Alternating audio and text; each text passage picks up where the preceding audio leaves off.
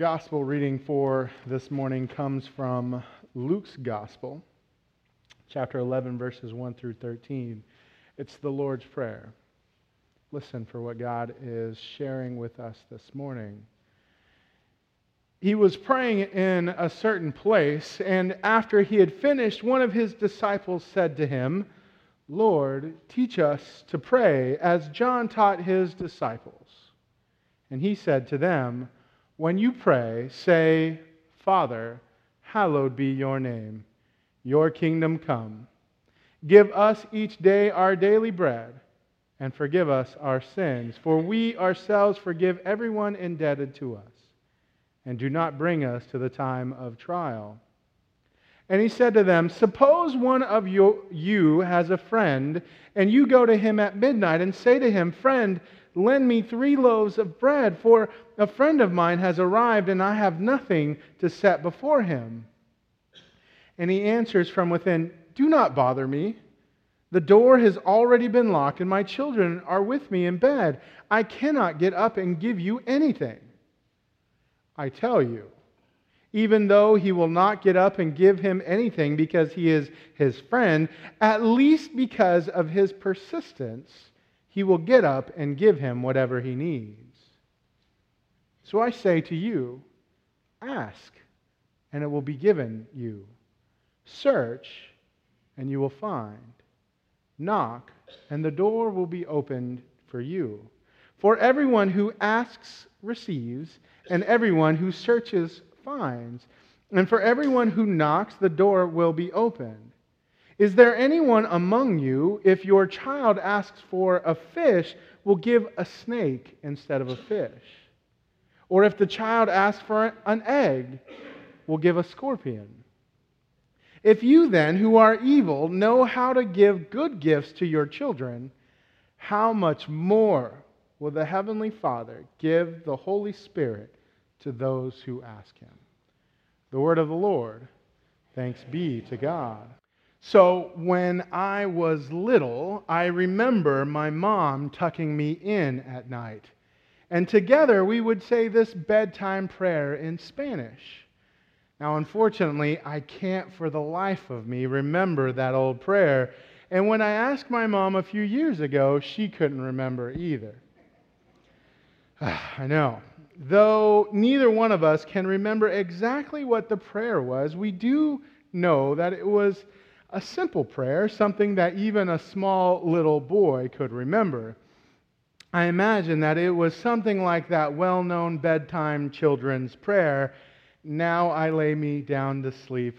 I pray the Lord my soul to keep. If I should die before I wake, I pray the Lord my soul to take." Well, anyway, those were my first memories of prayer, praying with my mom before bed. But I also have vivid memories of saying grace together as a family before all kinds of events, family gatherings and dinner at home and even at restaurants. Those practices have left an indelible mark and have stayed with me throughout my adult life. Well, mostly, sometimes. Okay, I don't pray as often as I should anymore, I confess. I do want to pray more, but I have to be honest, I struggle. When I do remember, I oftentimes struggle with what to say during prayer. As a pastor, I'm often asked to pray, and though I'm supposed to be the guy that knows exactly what to pray for, the honest truth is that I'm not always entirely sure. Sometimes I wish that I knew exactly what to say to make other people feel better. Sometimes I wish that I knew exactly what to say to make God feel better. Sometimes I wish that I knew exactly what to say to make me feel better. Prayer is a challenging thing for many of us. Perhaps we're so busy that we forget to pray. Maybe it's too overwhelming. What if I don't know what to pray for? What if I don't have the right words? Am I even doing it right? Do I have to pray out loud and in front of people? That's just so embarrassing. What if someone makes fun of me? That's sort of an irrational fear, isn't it? It speaks more to our own fear than everyone else's. When have we ever made fun of anyone for how they prayed? Even when Noah would pray for things he wanted for Christmas or for his birthday, I bit my tongue. I didn't call him out on it, even though I wanted to say, "What are you doing, bud?" Of course, he was just learning, and we've taught him through example and guidance, and will continue to do so. As we journey together through the lectionary and with Jesus heading toward Jerusalem, our attention also turns toward prayer. Over the last few weeks, we've witnessed Jesus' emphasis on the cost of discipleship, his focus on hospitality, and his development of the two greatest commandments, loving God and loving our neighbor. And now we see Jesus turn toward prayer. Luke's gospel, in particular, focuses on prayer more frequently than the other gospels. Luke begins with prayer and ends with prayer. Jesus receives the Spirit while praying. He prays regularly and before crucial events like the call of the disciples, Jesus' fateful decision to go to Jerusalem, the Transfiguration, and the Mount of Olives. Jesus dies praying. And then the risen Lord even prays with his disciples. So clearly we know that Jesus valued prayer. He spent a lot of time doing it. Sometimes to the dismay of the disciples. You couldn't keep your eyes open for even 1 hour? So Jesus prayed a lot.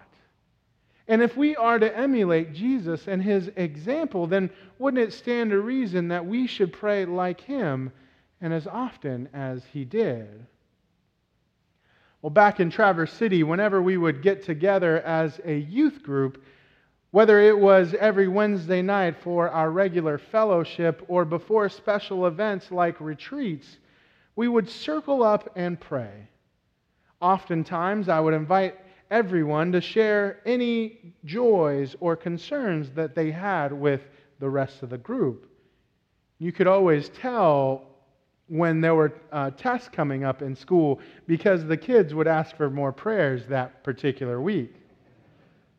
Well, anyway, after asking for prayer requests, I would often ask if anyone else would like to lead us in prayer.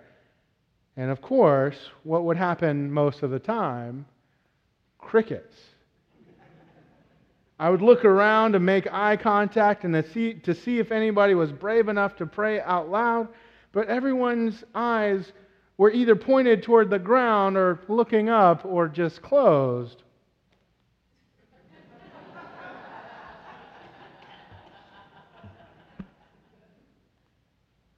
So as a pastor, I usually ended up doing it. And I know that it's hard to pray out loud in front of other people. I know that it's especially hard for teenagers. But maybe more than just saying the right words, the question is about if God really answers our prayers. Maybe that's what causes us to hesitate to pray in front of others. Maybe we're afraid that if we pray for something, it won't happen the way we hope it would. Or worse yet, God won't hear us. Well, once again, Jesus takes to parables. And he said to them, "Suppose one of you has a friend, and you go to him at midnight and say to him, 'Friend, lend me 3 loaves of bread, for a friend of mine has arrived, and I have nothing to set before him.' And he answers from within, 'Don't bother me. The door has already been closed and locked. My children are in bed. I can't get up and get you anything.' I tell you, even though he will not get up and give him anything because he is a friend, at least because of his persistence, he will get up and give him whatever he needs." In this short parable, Jesus assures us that God answers prayers. If even a sleepy and irritated neighbor would rise in the middle of the night to give aid, then surely God, who neither slumbers nor sleeps, will answer our prayers. So I say to you, ask, and it will be given to you. Search, and you will find. Knock, and the door will be opened for you. For everyone who asks receives, and everyone who searches finds, and for everyone who knocks the door will be opened. Is there anyone among you who, if your child asks for a fish, will give a snake instead of a fish? If the child asks for an egg, will you give a scorpion? If then you who are evil know how to give good gifts to your children, how much more will the Heavenly Father give the Holy Spirit to those who ask Him? This last unit uses three metaphors about questioning: a beggar pleading, a seeker for wisdom searching, and a person knocking at a door. Ask, seek, and knock. In each case, the desire is granted. Then Jesus advances a fourth metaphor, a child entreating a parent, and moves the argument from the lesser to the greater. If human beings know how to give to their children, how much more does God? And Jesus uses fairly common examples or experiences common to the culture to help us understand the nature of prayer. Even though Noah and Clara are not likely to ask us for fish or eggs, especially when it comes to Christmas and birthdays, the reality is that we would never give them something harmful in place of what they ask for. And we wouldn't do that as moderately responsible parents, so then how much more would God, who loves us, give to us? But here's the thing. Ultimately, the Lord's Prayer teaches us about life as ongoing prayer.